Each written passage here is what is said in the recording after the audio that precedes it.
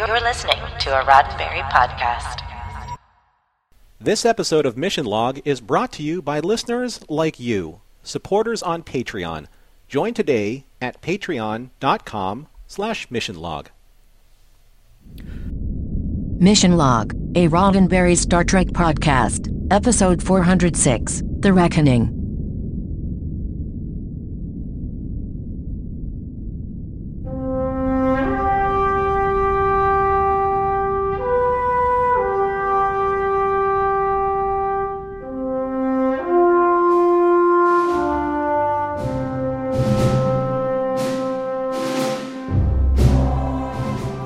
Welcome into another episode of Mission Log, a Roddenberry Star Trek podcast. I'm John Champion. And I'm Norman Lau. Each week on Mission Log, we study the ancient texts, translating them for a new audience, which basically means we watch Star Trek one episode at a time and then talk about it, seeing if the prophets left us some nuggets of wisdom along the way. This week, The Reckoning. I reckon it's the one where there's a reckoning. But not just any reckoning, it's the reckoning. So get ready for that. Well, I reckon so. So before we get into all that, I reckon I'll tell everyone how to reach us. Mission Log is a conversation about Star Trek, and that's why we want to hear from you. Use Mission Log Pod to give us a like and a share on Facebook and Twitter. Then follow and rate us at Apple Podcasts to help others find the show. You can call us on Skype at Mission Log Pod or by dialing 323-522-5641. Send us an email at missionlog@roddenberry.com, and remember, we may use your comments on an upcoming episode of Mission Log. And I reckon now's the time for the trivia with John Champion. I reckon I'll get right into it. So the story is credited to Harry Worksman and Gabrielle G. Stanton. And here we have a duo who both have their first professional writing credit on this very episode of DS9. It's their only Trek, but they both racked up an impressive number of credits as writers and producers ever since. Shows like Castle, Grey's Anatomy, Time After Time, The Invisible Man. And since they are both part of that extended Star Trek universe of fans and professionals, it's fun that they are both in the movie Free Enterprise, essentially as themselves. We have a teleplay by David Weddle and Bradley Thompson. You know that twosome that we've talked about. We recently covered their story contribution in Inquisition, but here the team of David and Bradley get the teleplay credit only. It was collaborative, though. David and Bradley had already been kicking around a similar idea, and they were unaware of the pitch from Harry and Gabrielle.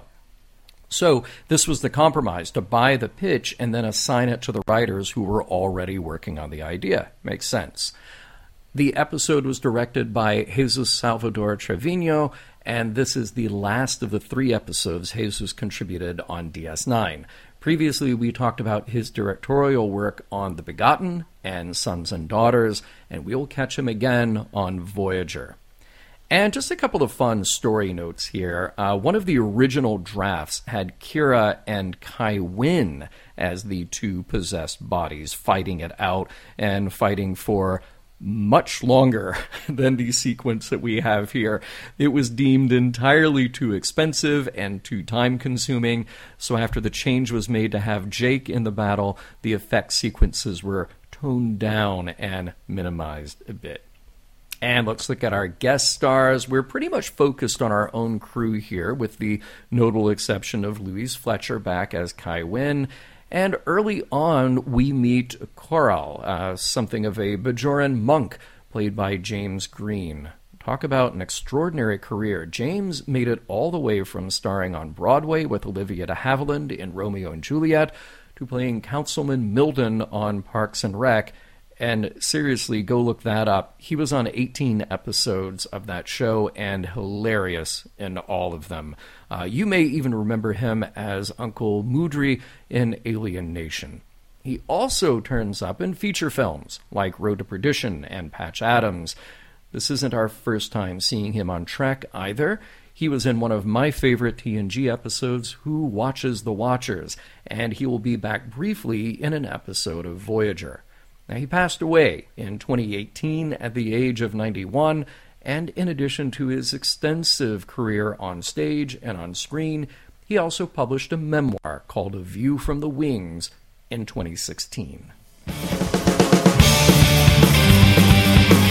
Oh great, Kai wins in this one. I wonder if she's started hiring a monk to follow her around with a jam box playing that "Ooh Child, Things Are Gonna Get Easier" song. Spoiler, things are not going to get easier.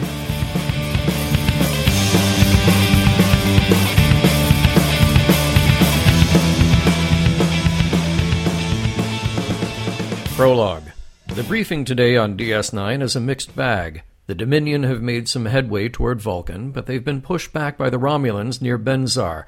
Captain Sisko has other things on his mind, though. He and Jake and Kira will visit Bajor a little later to explore a cave where a mysterious ancient tablet has been found under one of their temples. The part of the ancient inscriptions they can make out spells "Welcome Emissary," and when Sisko gets close to it, he has a vision of the prophets, as the people he's around now, warning him that the reckoning is coming. It will be the end, or the beginning, and when the vision is over, Sisko is thrown against a cave wall.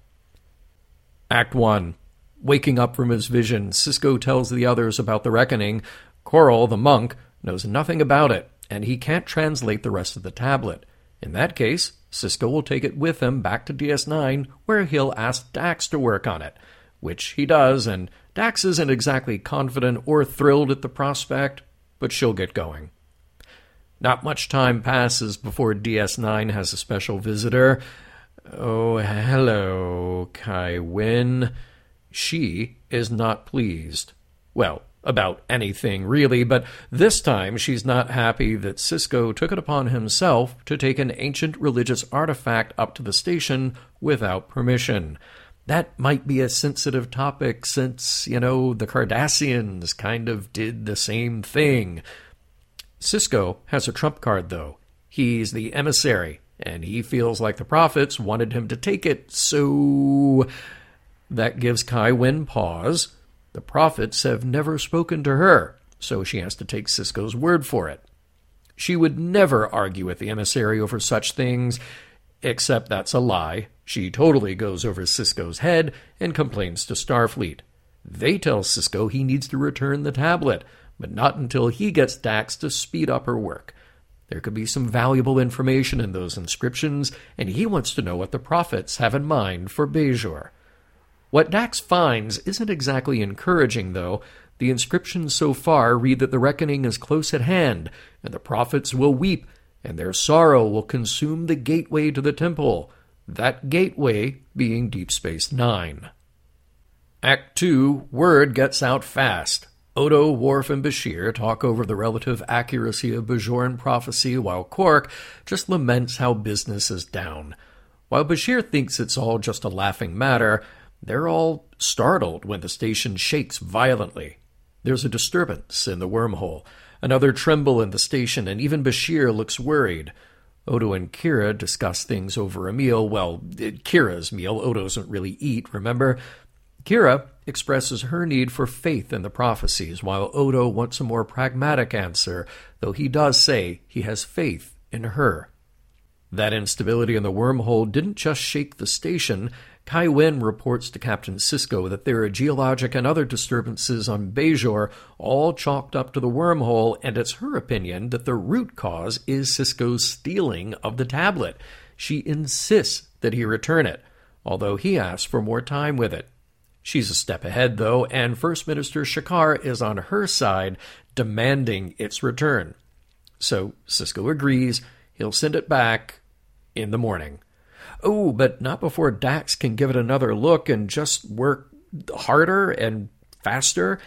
And now she can work from a hologram anyway. But she has made some progress that one of the inscriptions either means the Bajorans will suffer terribly or eat fruit. Your pick. Kira tries to put things in perspective for Sisko. The Kai's resentment is probably rooted in a good deal of jealousy. Here he is, the outsider as emissary, while she's had this faith her whole life and never had an encounter with the prophets. He says he'll try to keep that in mind. Another disturbance, another rumbling, another passive-aggressive encounter between Kira and Kai Wynn. But it's Jake Sisko who is up late this night, confiding in his dad that He's a little worried about this emissary stuff. Like, remember those times he ended up in the infirmary having visions? Yeah, Jake doesn't want to go through seeing that happen to his father anymore. Please? Captain Sisko says he didn't ask for it, and, good talk, son. But Ben can't sleep at night either. He wanders his way into the lab where the stone tablet is being kept, and in frustration at the prophets and their vague needs, he hurls the thing at a wall, cracking it into a million pieces. When he does, both blue and orange glowing mists escape from the shards of broken rock, making their way up and out through the station bulkheads. Act 3. Sisko tries to explain his actions to Odo and Dax. He had an uncontrollable urge. Got a surge, and it's out of control. Yeah. They can't find any evidence of an energy discharge coming from the stone, and yet, right then, DS9's power systems drain and surge a bit. You know who else is discharging some energy? Kai Wynn, when she finds out what Captain Sisko did to that ancient artifact. She's furious and can't believe he would do such a thing to spite her. He says he didn't, though. It was the prophets guiding him, and she just needs to have faith, like he does, that he's being guided by them. Still, the situation on Bajor is looking more and more dire, and Kai Wynn blames Sisko for it all. Before they can argue the point further, a call comes from Odo that he needs the captain on the promenade right away. There, standing in the doorway of the Bajoran temple, is Major Kira, but not herself, to be sure. There's wind, energy discharge, lightning coming from her hands, and stuff exploding all around her. Kira is possessed by one of the prophets, and she addresses Sisko that this vessel was willing. Now it's time for the reckoning. Act 4. So about this reckoning. Possessed Kira doesn't say too much other than that it's time for the end. Or the beginning. And she's waiting for Kost Imogen, who Kai Wynn explains is the evil one, or to put it another way, a Pa-wraith banished from the celestial temple. Or could it be Satan? The prophet, in corporeal form, awaits this evil entity, also in some corporeal form, to fight it out. If the good prophet wins, then it's 1,000 years of peace, a golden age for Bajor. If the other one wins, then not that. And it's all going to go down right here on the promenade of this space station. She thanks Sisko for doing his job, summoning them, and when Kai Wynn tries to step in for a little FaceTime with the prophet, it's not happening. The wind machines are turned off, and Kira just stands there like a statue waiting for her enemy to show up. In Ops, Sisko makes the call to abandon the station. This fight is going to take place whether they want it or not, and he has to protect his people. Dax does have an option, though. They could flood the area with chronoton particles, which would drive out the wormhole aliens. They can't stand the stuff. Not enough to kill them, just enough to protect Kira and not make DS9 a total war zone. Sisko refuses, though. This is something that needs to happen, and it's the price they have to pay for asking the prophets to protect Bajor from the invading Dominion fleet. On the way out, Odo assures Worf that Kira wants this. It's part of her faith, even though Worf admits that he doesn't think he could do the same thing for Dax. People are leaving DS9 in droves, except for Kai Wynn and a last group of Bajorans offering up prayers until Sisko can convince them otherwise. The Kai is full of faith that the good prophets will win, and just think when that golden age occurs, there will be no need for Kais, or Vedics, or even emissaries.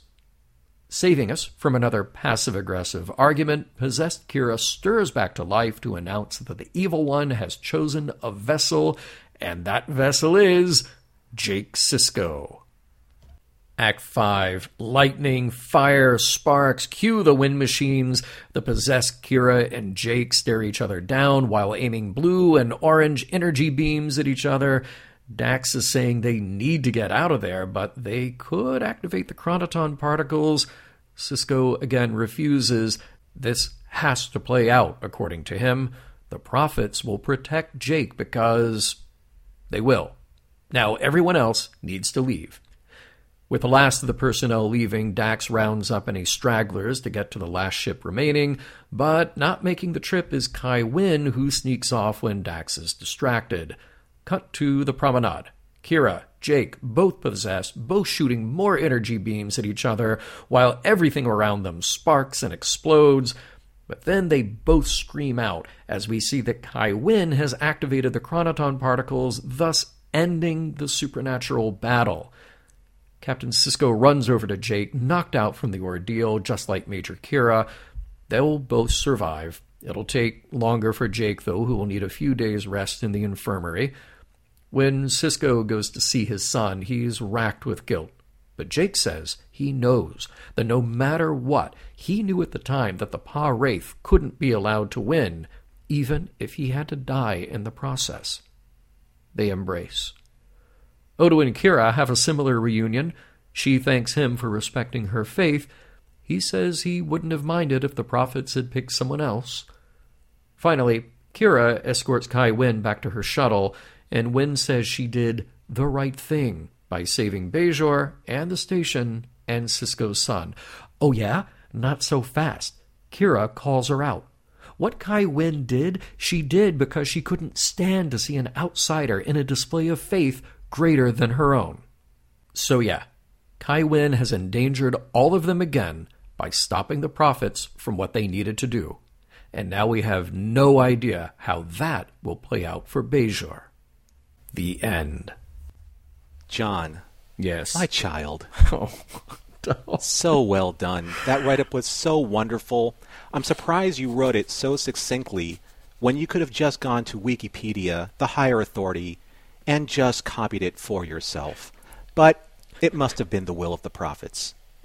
This is how it's going to be, huh? This is it. Yeah, now the skin is crawling up. All right, I'm in for it today. All right, man, let's get going here. Right off the bat, hey, we're back to war, but wait, we'll save the war talk. Let's go see some ruins. I do like how we just make that easy and quick transition, and I do like the shout out though to the Vulcans.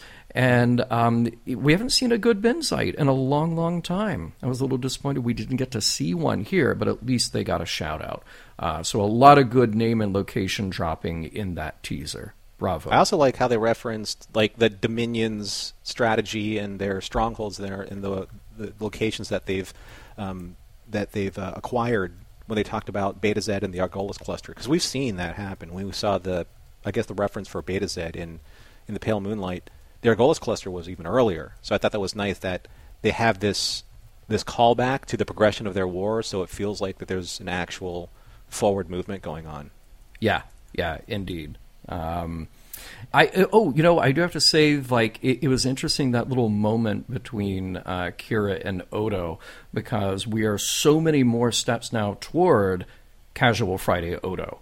Now, literally just after one episode of them kind of finding each other and deciding to make this happen. So Vic worked well. He did his job. And I do like the way that they're playing it now. It's professional when they are professional, but they have this like playful, relaxed thing when they're with each other. It's a nice contrast, and it just feels very real. I like it. I think there's something to be said about having actors and characters when they find that moment where they understand this is the motivation with characters. And Renee and Nana as Odo and Kira, when they press their nose prosthetics together, right. It was adorable. Yeah. I think that was something that both of them really know about their characters.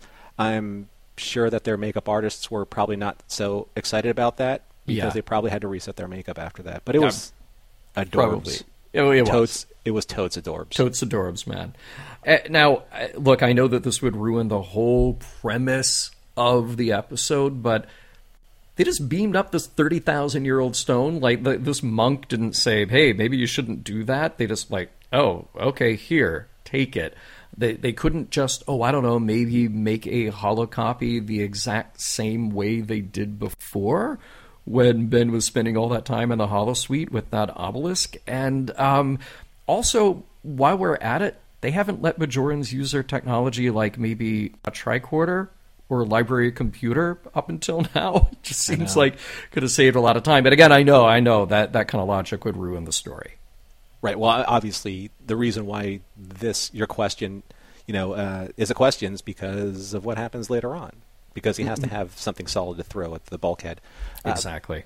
But one of the things that I always look for as someone who's a fan of background scenes, to be honest with you, I wish that there was like a little bit more of kind of like strewn about equipment, like pickaxes or machinery or anything like that would show an active dig site in the process. Because it just like you had these wonderful lights, everything was clean, but it's an active dig site. So I just wanted a little bit more world building in there that they've just stopped all of a sudden because they found this particular slab and they said, nope, we have to have the emissary in there.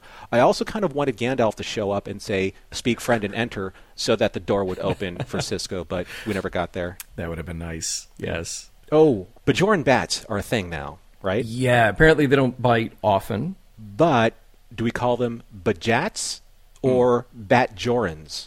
Ooh, Batjorans. I like the sound of Batjorans because that then builds our DS9 Batman 66 crossover that we've been asking for so long. Yeah. So we got Batjorans and then Ensign Robin, right? Yeah, right. Okay.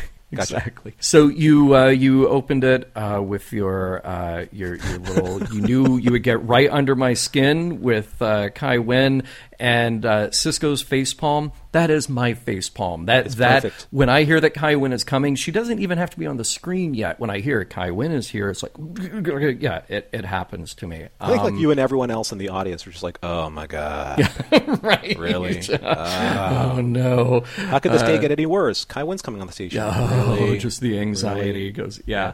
But so I love, taking, and I'm sure we'll come back to it, taking the stone is what the prophets want, but maybe not exactly, but this is, again, the best just get out of jail free card. You just, why did you take the stone? The prophets wanted it. I didn't hear that. Yeah, but you're not talking to the prophets, Snap. Yeah. And look, Kai Wynn can have her objections, but the stone does have the emissary's name on it. Yeah. So, you got to at least give him credit for that. Yeah, I mean, if it said, welcome Kai, you're all over it, right? Mm-hmm. But you're not. Right, exactly. You're not the emissary. Sorry. Sorry. Yeah. Kai Wynn does say there's something that is a little inconsistent with this artifact because Corral said that we've tried and we can't translate it. Kai Wynn says that there are scholars on Bajor that can translate it. So, which is it? Yeah. Is Right. Kai Wynn playing at something here, which she usually is, or what's going on? I don't really get that, Yeah. I mean, look, Prime Directive does not apply here. Just give the people the tricorder, okay? Give somebody down there a tricorder and the internet, okay?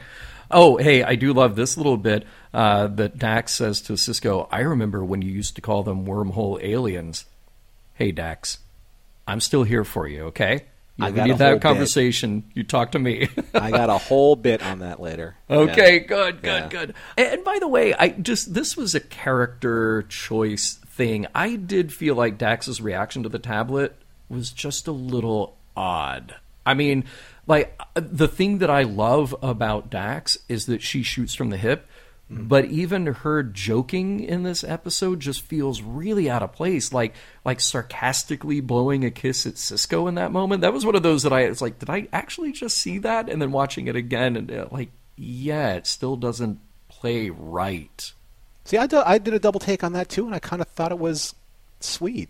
Really? In a weird way. Yeah. Because it was out of character, but I'm just wondering if Terry just threw that in there as an improv. And they just went with it, but it was like characteristically out of place. But that's why I like it. I think. Okay, fair enough. Fair enough. Yeah. Oh, here's the thing, though. I've done some study on ancient Bajoran texts, and if there's one thing I have learned, there's a very fine line between suffering and fruit. Well, it depends on the fruit now, doesn't it? Yeah. Well, true. If you do eat some fruits, you will suffer. But it's like feast or famine. Right? Yeah, exactly. And by the way, nice little callback, Major Kira there eating that fruit plate. A very earth-looking fruit. Look, there's some cantaloupe, some orange slices, some grapes. No Hasperat in sight, but she is having that fruit plate. Well, I mean, I guess Odo could have shape-shifted some Hasperat on the side. Just couldn't be eaten. Yeah, It could have right, been there right. just to You complement her dish. Right, exactly. Yeah, just so she doesn't feel alone or, self-conscious about it. One thing I did notice throughout this entire episode is the actors really understanding the nuances of their characters. And I really loved when Jake showed up worried for his father, and then Avery as Sisko just kind of touches him on the face, gives him that little punch in the arm. I think that's just a nice shorthand that actors acquire over time with other actors, and I do think that it shows that Avery and Serac had a very special relationship on and off camera. I agree, although I don't agree that was a little punch on the arm. I was watching that, was like, that would hurt. Of course, I'm very delicate, but, I just like, ow, hey, if we have to do 10 takes of this, don't do that, okay? So I know that there's a point to why Sisko destroyed the artifact. That's obviously a plot point. But when you're watching this for the first time in real time, yeah, when he goes to the artifact, grapples with it philosophically in a way, then destroys it, what was the reason for that prior to that destruction?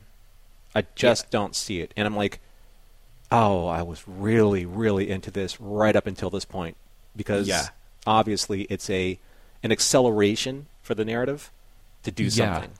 Yeah, I agree with you, and I feel like had this... Of course, we don't know how many other drafts and how many different versions of the script were going around, but I almost feel like that's something that could have, would have, should have been explored better in the first 3 acts, which is give Sisko a little more turmoil. Like, is this happening again, where I'm going to have visions again? Let the prophet show up again more than once at the beginning there. Let him actually struggle with it, so it's almost like, okay, is this real, or is this just madness coming on? I would have much preferred to have seen a bit of struggle there. Oh, I do love this little interplay here. Odo and Worf. Odo says, about leaving Kira behind to be possessed. I had to respect Kira's wishes. And Worf says, if it were Dax, I'm not sure I could have done the same. And Odo says, just be grateful you didn't have to make that choice. Guess I didn't tell you that one story, right? Yeah. Ooh. So funny thing about logs that get deleted or never get recorded to begin with, because, you know what, let's just skip it. Remember that mission where we were the only 2 that went on it, and there was only 1 ship on the station, and then I had to do that thing that got me in trouble? Remember that one? No, I didn't tell you that? Forget it. Yeah, don't worry about it. Yeah. So when Kira emerged from the temple with, like, lightning sparking from her fingertips and stuff like that, I hate that I have to say it, but I have to bring this up. The only thing that really popped into my mind at that time was, there is no Kira, only Zool. Yes. I had to, because it's so strikingly comparative. Yeah, love it. Also, speaking of lightning, you know that Quark was trying to gin up some business because it's been a little slow recently at Quark's, but I guess that he's going to go into the lost column because a lot of his glassware was destroyed by random lightning. That was a lot of glassware getting destroyed. I hope that they have some sort of like insurance replicator plan where you're just like, no, I lost 1,000 nice bottles. I need to now replicate all of that. Thank you very much. And whatever liquid was in there, he probably lost maybe some Kanar. I hope Morn wasn't hurt. Maybe, I don't know, he was traumatized, so he won't speak for a while. Yeah, good point. I love the bit of trivia where you said that it was an option to have Kira and then Kai Wynn embody the Wraith and the Prophet. But I really do like how Serac kind of approached that little neck tilt, kind of like I'm cracking my neck, getting ready for action. Right. Yeah. I mean, and the way he was dressed, this isn't like couch fabric Jake anymore. This is like Jake is slick. He's built. Yeah. He looked like a gunslinger, right? He did. I was just waiting for like some Ennio Morricone music to start, scoring the scene. That would have been awesome. Okay, so one thing that really, really, really bugged me. I dig the reason why it had to happen, but how exactly does Kai Wynn access the Chronoton panel in Ops? Because Aren't there like passwords and stuff? That seems like a distinct oversight. That seems like something that Captain Sisko will have a talk with both Dax and Worf. And I'm like, is she gone? Is she gone? Okay, can you please turn on two-factor authentication? Short version of the summary. For those who missed it, Kai Wynn came in like a wrecking ball, and now you have that song in your head. And you're welcome.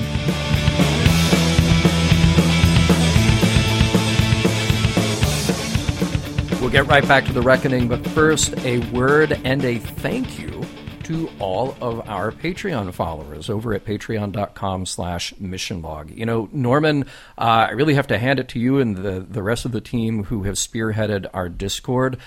That is the most fun that I have on social media, day after day, week after week. We have an incredible community there. You really nailed it when you called it a community. There's a lot of Star Trek talk, but we talk about our other interests, talk about food because, hey, it's me. And I love the friendships that we have found online in the Mission Log Discord through Patreon. Well, one of the things that we were looking at when it came to giving our supporters the robust amount of content that they deserve is this safe space where they can come together as a community of fans. And because of COVID, it helped us accelerate this program because not a lot of our fans were able to make it to conventions to see their friends in person. So we've been able to give everybody that is a supporter on Patreon the opportunity to at least stay in touch with everybody, to create new friends and to create new foundations for future friendships when we ever get a chance to see them again in person. So if that is all that we were able to bring so far to Patreon, I think that is something that we can be very proud of. But more so, we can be even more proud of the people who have brought such a positive energy to that community, and that is beyond our thanks. But wait, there's so much more, because not only has that community building really taken off, you get a lot as a Patreon follower. You get the unedited, unexpurgated videos of our recording sessions. You get early access to the episodes, also the unedited, unexpurgated versions. And there's new merchandise going out. There is just so much happening at Patreon. It really is a direct link to us and a direct link to the show. And before we remind you again, patreon.com/missionlog, I want to say thank you to some of our newest patrons who have just recently signed up. There's Noam, Elizabeth, John, Mike, Jonathan, Benjamin, David, Terry, Deanne. Thank you all so much. It means the world to us to have you join us there. Like John said, thank you everybody that has supported us, that have come on board, and of course thank you to everybody that has been supporting us since the very beginning. And if you would like to get more information on how to join the community, please visit patreon.com/missionlog. Again, that is patreon.com/missionlog. All right, The Reckoning. You know, from the beginning, I mentioned that about the stone. Here's Sisko saying, well, the prophets want the stone here. And Wynn saying, oh, how do you know? And Sisko saying, it's prophet stuff. You wouldn't understand because you don't talk to the prophets. You worship them, though, so I guess you just have to take my word for it because you worship them, and I'm the one talking to the prophets, and you're not. I mean... Look, snap. Yeah, we're all in Sisko's camp here. We're all behind Sisko. Well, I mean, except for some of his more morally dubious choices. But at least in this instance, I'm on Sisko's side. But here again is the problem with just saying, well, it's God's will, if that's your excuse. I mean, also, I do have to think that because Sisko found it pretty easy to lie to the Romulans, it is now way easier for him to lie to Kai Wynn. It's a good thing she doesn't know about that with the Romulans, because she'd just be like, oh, are you lying to me? Like you lied to Vreenak? So, and he does not have the upper hand anymore at all. But the interesting thing is that in looking at that, in his behavior from In the Pale Moonlight to now, that is... he kind of leveled up, right? He learned a little bit. He has a little bit more experience in that kind of subterfuge. But here's the interesting thing about taking a religious high ground. It's that someone will claim it's the prophets or it's God's will in this case. But the other side of the equation will also take that same stance. Kai Wynn always takes that stance, and now Sisko takes that stance. And Kai Wynn said, well, I'm the spiritual leader of our people. And then Sisko will say, well, I'm the spiritual figurehead of our people. So they're literally on the same side when it comes to faith. But who is that faith serving? Well, see, that's always the interesting dilemma about how faith works in cases like that, which is, sure, you could stack one religious tradition against another religious tradition and go, oh, okay, well, they have opposing views on things because they're coming from completely different traditions. But when it's internal, and so far we only know that the Bajorans just have one religion and essentially the same or similar set of beliefs. But within that, just like on Earth, you have people driven by ego, driven by personal gain, driven by political motivation, whatever, and all using that same excuse to get what they want. And I think that definitely is one of the most interesting things about having a character like Kai Wynn, having some of the more benevolent representatives that we've met along the way, like Bareil, to kind of temper that, so we know that they're not all horrible. Kaiopaka. Kaiopaka. Go way back. Yeah, Kaiopaka is wonderful, and it still breaks my heart that she's still stuck on that planet where she can't come back and set things right.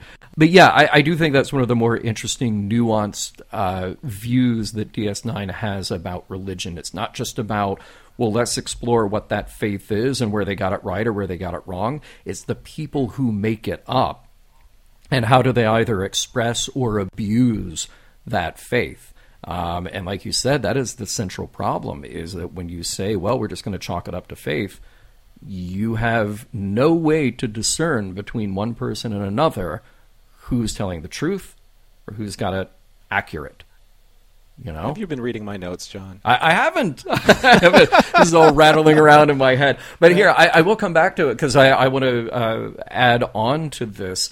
That we only got a hint of it at that conversation between Bashir and Odo, where they're, Quark's bringing them drinks, and Bashir says about prophecies, it's a tangle of vague contradictions, speaking specifically about Bajoran prophecies. And Odo's attitude is just prepare for the worst. That's, no matter what it is. And I get it. I definitely get Bashir's side on this, because prophecies are essentially useless unless they are unambiguous and not open to interpretation. A prophecy is just where, if you've got 10 different people who read 10 different things into it, it can no longer be considered a prophecy. It's just a thing that you interpret post hoc. So in that case, I will definitely side with Odo here, saying, well, you got to prepare for the worst. They are at war, and they need to be prepared for whatever happens, because clearly the prophets have taken an interest in that as well, ever since Sisko decided to involve the prophets in the war. Right, and that goes back to what Odo was saying. It would be helpful if they would give us an actual plan, so we can understand what's going on, and then we can fulfill their needs as well as fulfilling our needs. But Kira says, well, that's what happens when you don't have faith, and Odo's like, okay, I guess, right? Yeah. And I do, I'm going to point out the obvious here, but it's kind of fun obvious to me, and that is that the reckoning in this story is the placeholder for what we might Earthbound call the rapture, depending on your faith tradition.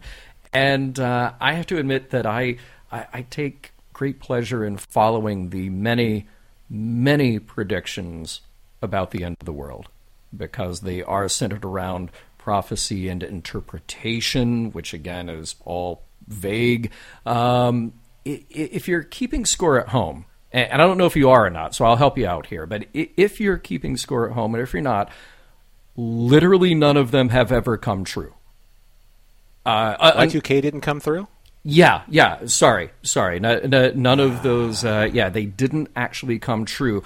Now, until one does, though, and at that point, we won't be here to talk about it. But you won't be here to listen to it either. So, That's a shame. So you're fine. You're fine. You can just live your life until that point. In this episode specifically, though, I have a hard time understanding the point of the battle between the Prophet and the Pah-wraith. I mean, it's pretty isolated to the two of them.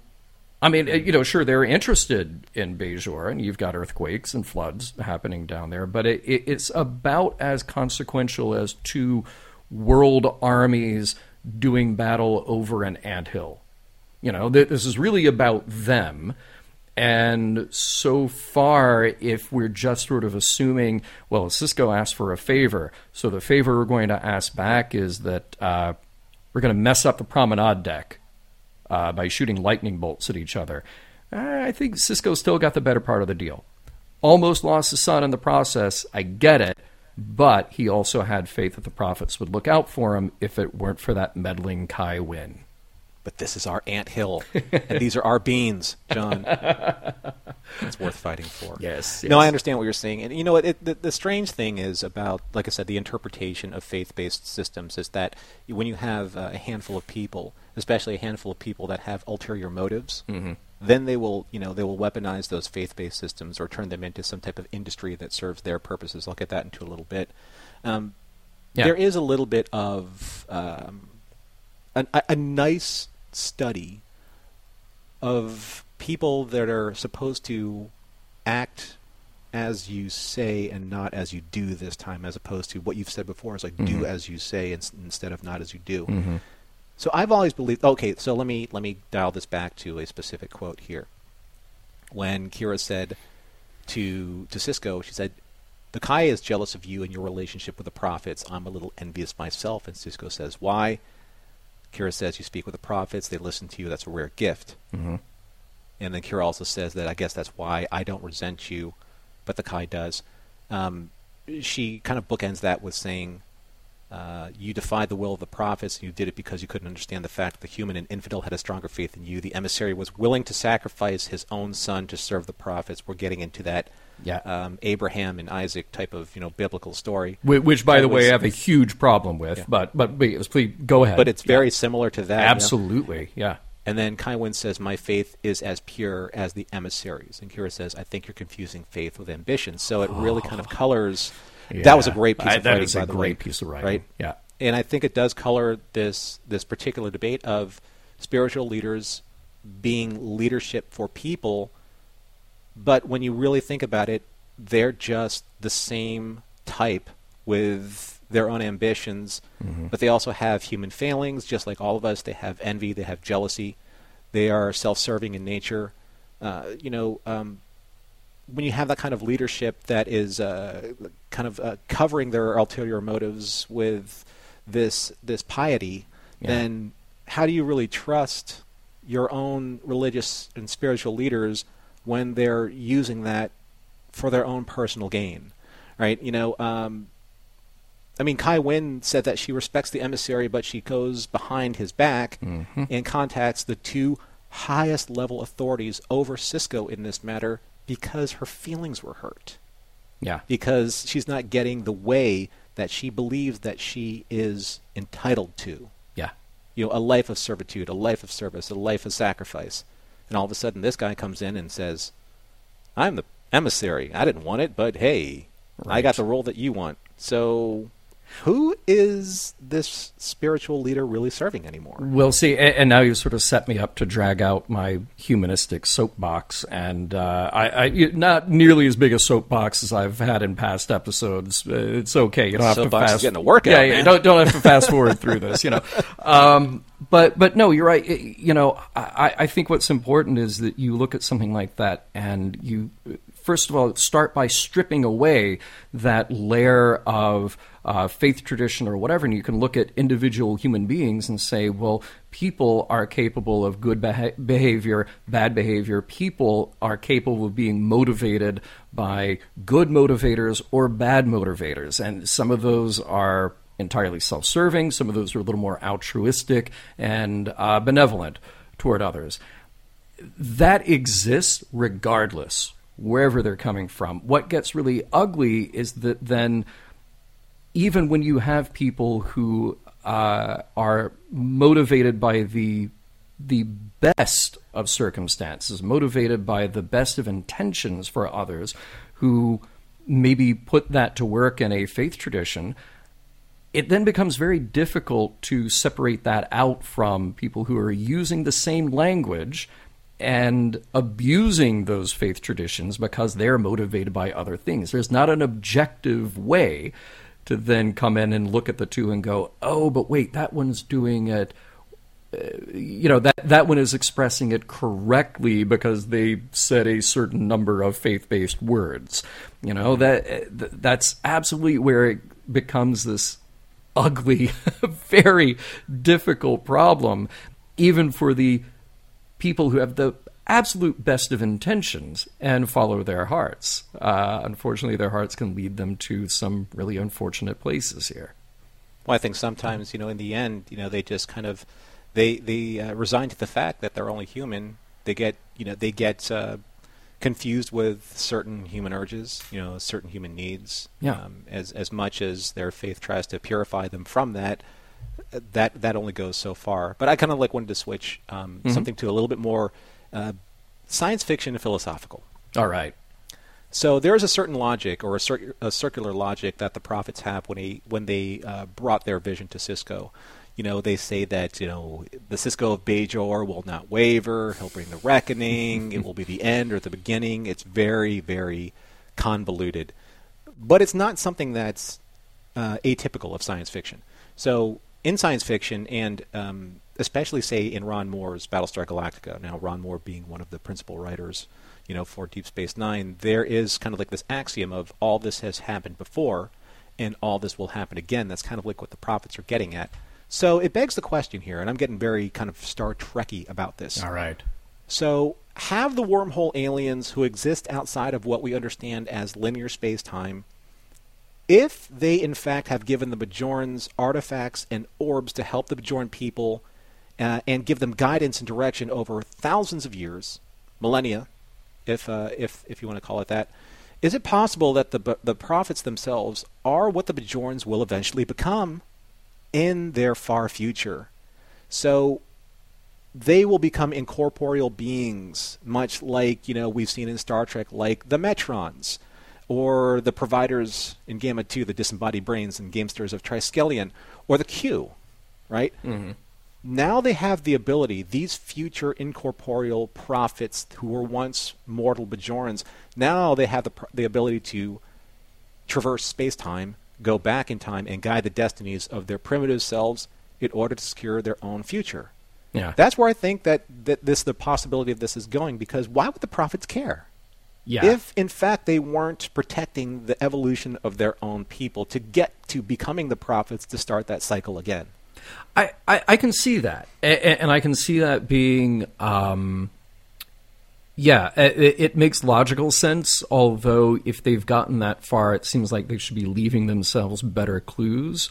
If they actually can traverse time and space as they do, they could actually be a little more clear about it. And I understand there's an argument to be made that, okay, well, we don't want to completely interfere with their free will, but, we could at least sort of lay out those guideposts in a little more clear way. I also think that if you were to take that out of the equation and say, well, they're not necessarily the evolved state of the Bajorans as we know them, I do want to think that as species evolve and can actually last that long, that they have lasted that long because they have a benevolent streak in them, or at least an altruistic streak, where they understand that their survival and their growth is as important as survival and growth of those around them.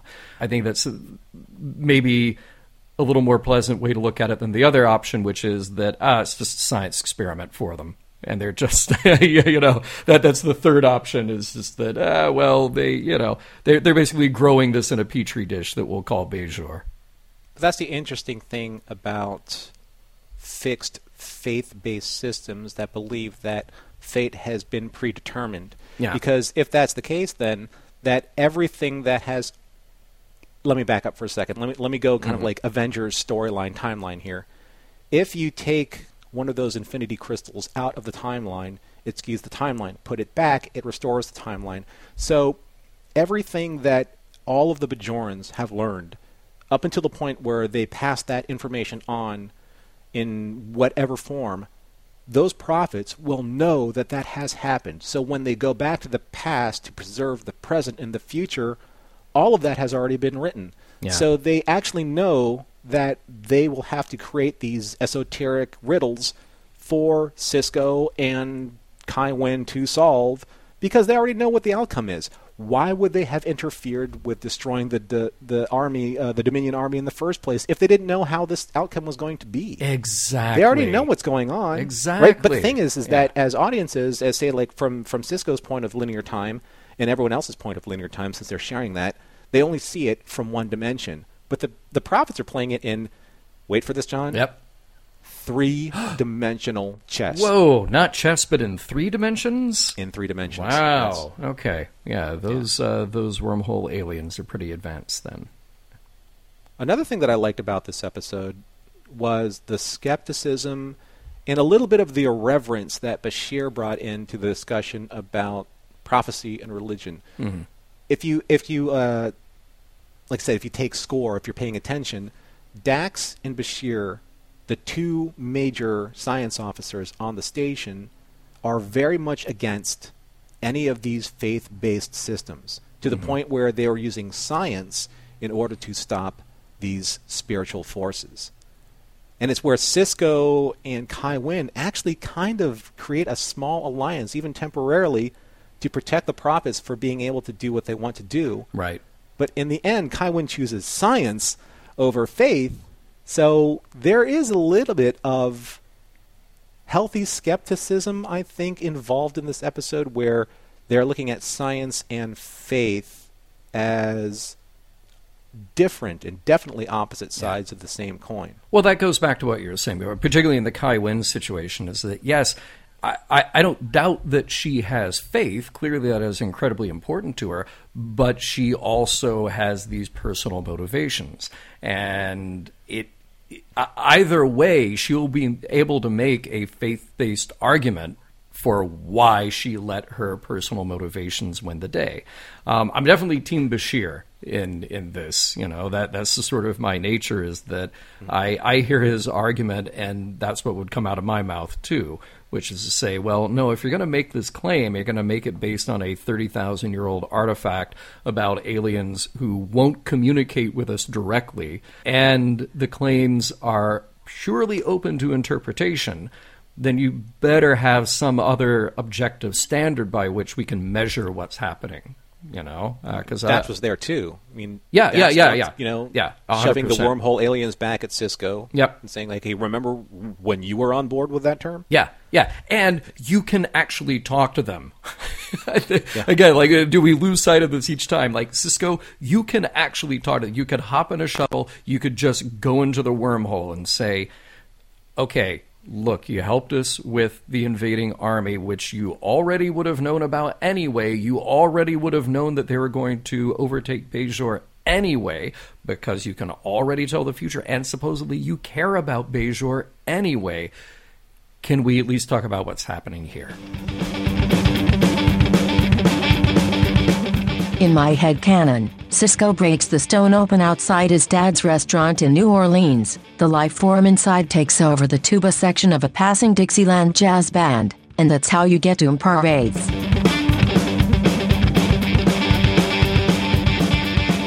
All right, Norman, here we are, standing at opposite ends of the promenade deck, staring each other down. The wind machines are blowing. This is where we end up, mano a mano, to decide if we like an episode of Star Trek or not, and then pick it apart for morals, meanings, messages. So as we do, I'm going to kick it over to you first to ask you, did the episode hold up for you? What do you think of it? And then we'll pick it apart for those 3 M's.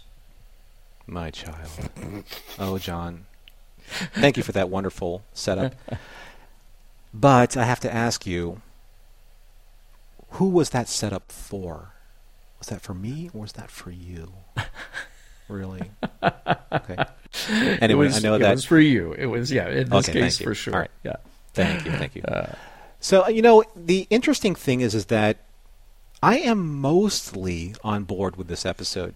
I enjoy stories that posit the questions that need answering, but I like questions that are also really difficult to reconcile because those questions just inspire larger and more complicated answers to those questions that lead to even further questions. I love it when those things just cascade from one question to another question to another question. That means that we're not answering it specifically. We are, but we're also uncovering even more information, more truths about things that that may or may not have been discussed. So, Inquisition and the Pale Moonlight, the two episodes that we just recently covered, they're very straightforward. They're very dark. Yeah. They have a very specific narrative. We have expressed our opinions about those. We had one or two comments about those. Sure, yeah. Yeah. So I'm going to push that soapbox over to the side. Right.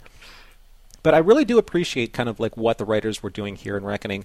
I really enjoyed this power struggle between Sisko as the emissary and Kai Wynn. And I said this before, and I'll say it again. I absolutely love the Kai Wynn character. I love Louise Fletcher and her performance.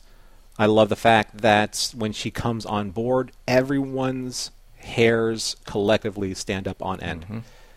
But the thing is that as performers, as actors, they have really found a wonderful acting cadence in their timing and how they react to each other. I think that is their relationship here is about as polished as I've ever seen it. But where this episode falls short for me, though, is the back end of the episode. I love this episode right up until the point where Sisko destroys the artifact.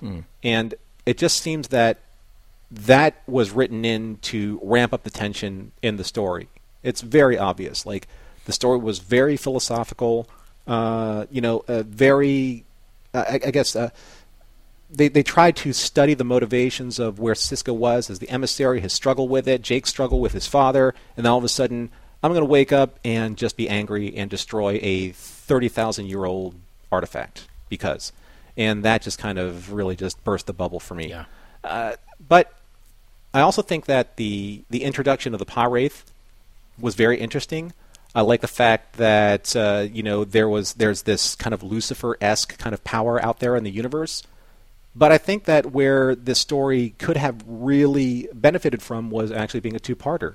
I think that if it were opened up to be a two-parter, it would have had the breathing room to explore a little bit more of why Sisko decided to do what he did. That should have been the end of the first part of the two-parter. Interesting. Him going to him going to Dax's station and destroying the artifact and letting these energies out. Why did they choose Kira? Why did they choose Jake? Obviously, they were there at the excavation site when they found that artifact, so it would have been interesting to explore a little bit more of their direction in the episode. Kira's faith and Jake's doubting, and why they were the perfect vessels for these two spiritual powers to be able to inhabit. I think that would have been really interesting. Yeah. So, I really, really do enjoy this episode quite a bit for the elements that it presents. But I just think that they crammed too much information, and it was a little too ambitious for, 48, 49 minutes. Hearing you say that kind of... It doesn't change my feeling about the episode, but I like what you said about really appreciating everything up until the point that he destroys the tablet. Because now in retrospect, I look at it and go, yeah, that's where I lost interest as well. Yes, there is an in-universe explanation. Okay, Sisko is being motivated by either the Pah-wraith or the prophets or whatever. He feels compelled to do this. But I don't feel like that was an earned moment. So everything before that, yes, starts to build a much more interesting story. And maybe if that had been turned into a two-parter, as you suggest, that could have saved this episode some of the problems later. I will say this, I love how this episode lays bare some inherent problems with beliefs, some beliefs, using faith as an excuse. Wynn and Sisko can both claim to do what's in the best interest of Bajor and what is the will of the prophets, but they are still influenced by emotion, professional political agendas, what have you. And that's the important part of the character study that's happening up until that point. What I do not love here, and pretty much ever, is stories about supernatural possessions that lead to our characters shooting energy balls out of their hands and staring intently through contact lenses and talking through a voice synthesizer. There's wind machines and screaming, and I just feel left out of it at that point. I'm no longer connected to the story.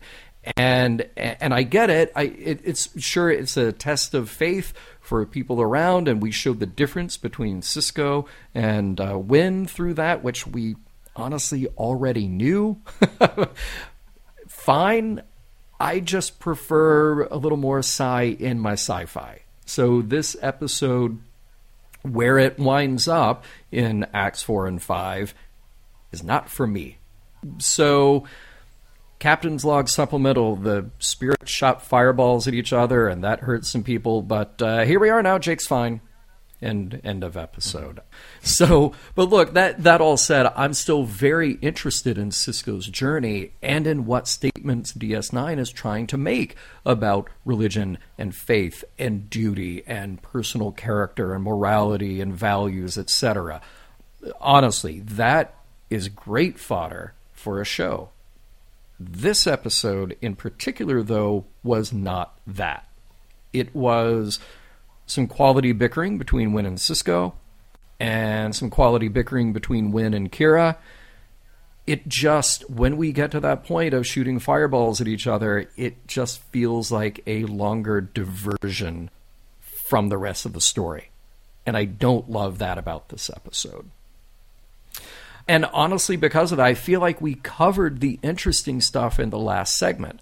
If we really want to pick apart the problem with using prophecy as a guide, the problem with using faith as, in many cases here, a cudgel, that's all interesting stuff to explore, but I don't think this episode, to me anyway, came down with the message. If I'm being cynical and I say, hey, look, always have a chronoton emitter to kill your gods when you need to, okay. And no password security. No, yeah, please, two-step verification, people. We've talked about that. And I'm just going to go back to a line that you pointed out before. This exchange between Kira and Wynn, which I thought was great. Wynn saying, my faith is as pure as the emissaries, and Kira saying, I think you're confusing faith with ambition. I'm glad that we both wrote down that little exchange of dialogue. I think that's really, if you were to just do an episode about that, I think I would be completely and 100% on board. It is Wynn's perversion of faith that has gotten her to this point, and she isn't able to tell the difference between faith in those beliefs about her religious tradition and her actual personal ambitions, which seem to be wrapped up in ideas of power and jealousy and all these other things. She's such a good arguer, though, that she will lay waste to anybody who challenges her on it. So then, where do you land? Well, you land at a place that somebody like Bashir or me coming in saying, if we only had an objective standard where we could tell that what you're saying has some truth validity to it or not, then we'd be done. We'd be done with that part of the conversation. So that is interesting space to explore for me, for DS9, I hope for our listeners. But I think this episode, in its attempt to have a conversation about faith and belief and the perversion of that faith, ended up deciding, well, let's have special effects for the last act. and let's just stop there. Yeah. And I think that undermines the exploration here of those morals, meanings, messages. But I feel like you liked this episode a little bit more than I did, or at least the attempts that this episode was trying to make a little more than I did. So bring us home, Norman. What do you feel about the messages, morals, meanings in this? Well, I mean, to enter this this final part of the podcast as kind of like a confessional, the Catholics know very well. And it's my Catholic upbringing that I think, and the shedding of that I think that I found very connective with this episode, because as a Catholic, as a former Catholic, or as a former belief systems supporter, in a way, the more that I study, the more I realize that, certain things in these belief systems just don't hold true for me anymore when I challenge those systems for myself and the powers that be. And it's because the interpretation of belief systems and the enigmatic path that we've created for these systems, how do I put it? How do I consolidate this in one idea?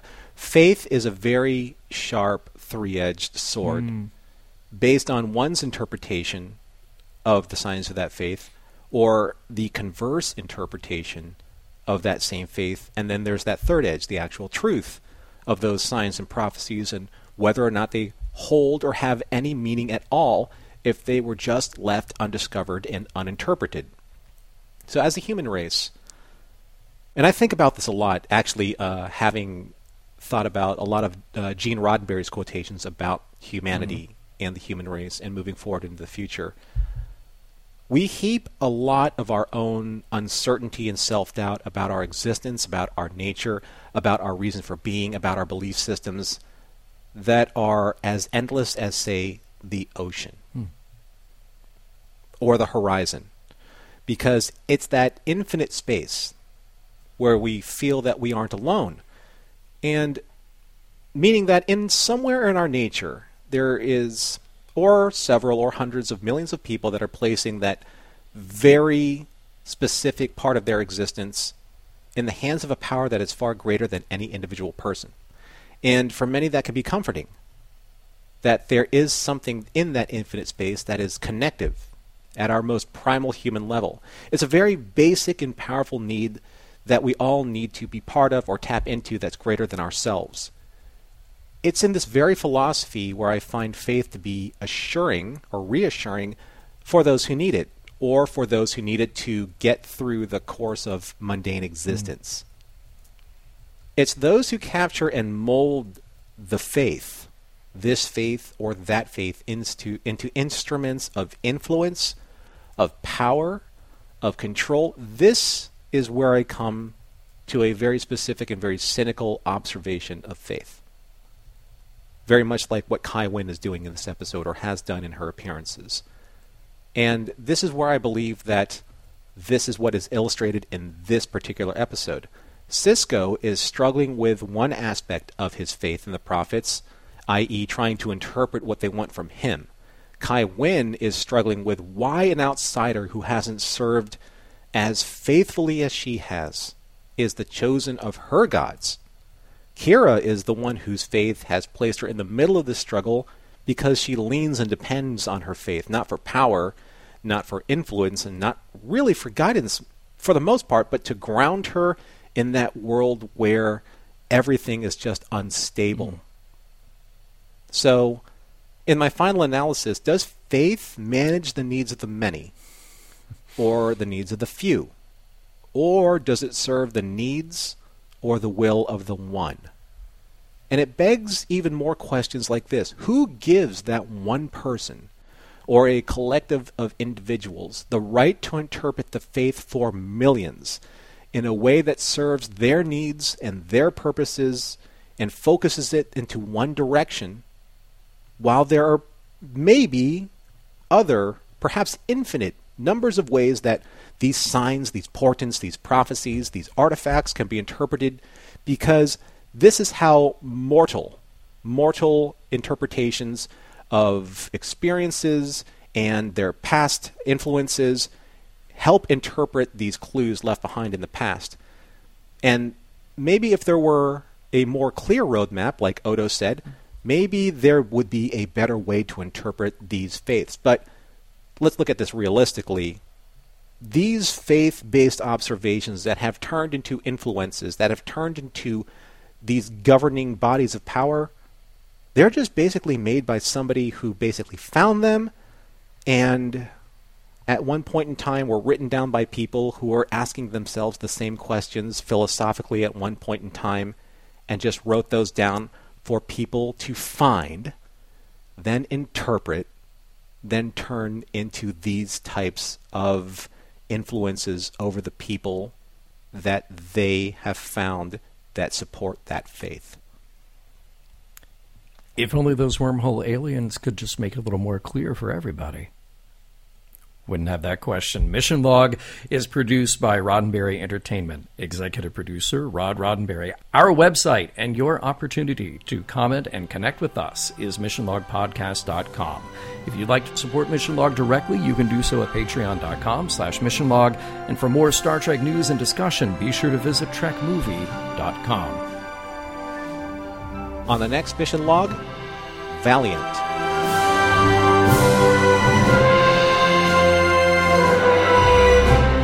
Some of the music for Mission Log provided by Warp 11, online at warp11.com.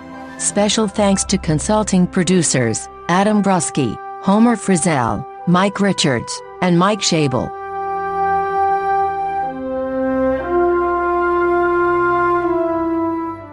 That showdown has to be one of the weirdest things that's happened on the promenade. Well, maybe the weirdest thing since that emu showed up that one time.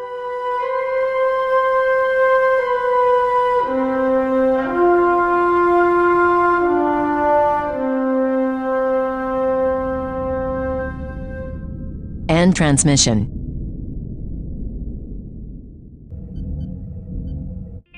This is a Roddenberry podcast. For more great podcasts, visit podcast.roddenberry.com.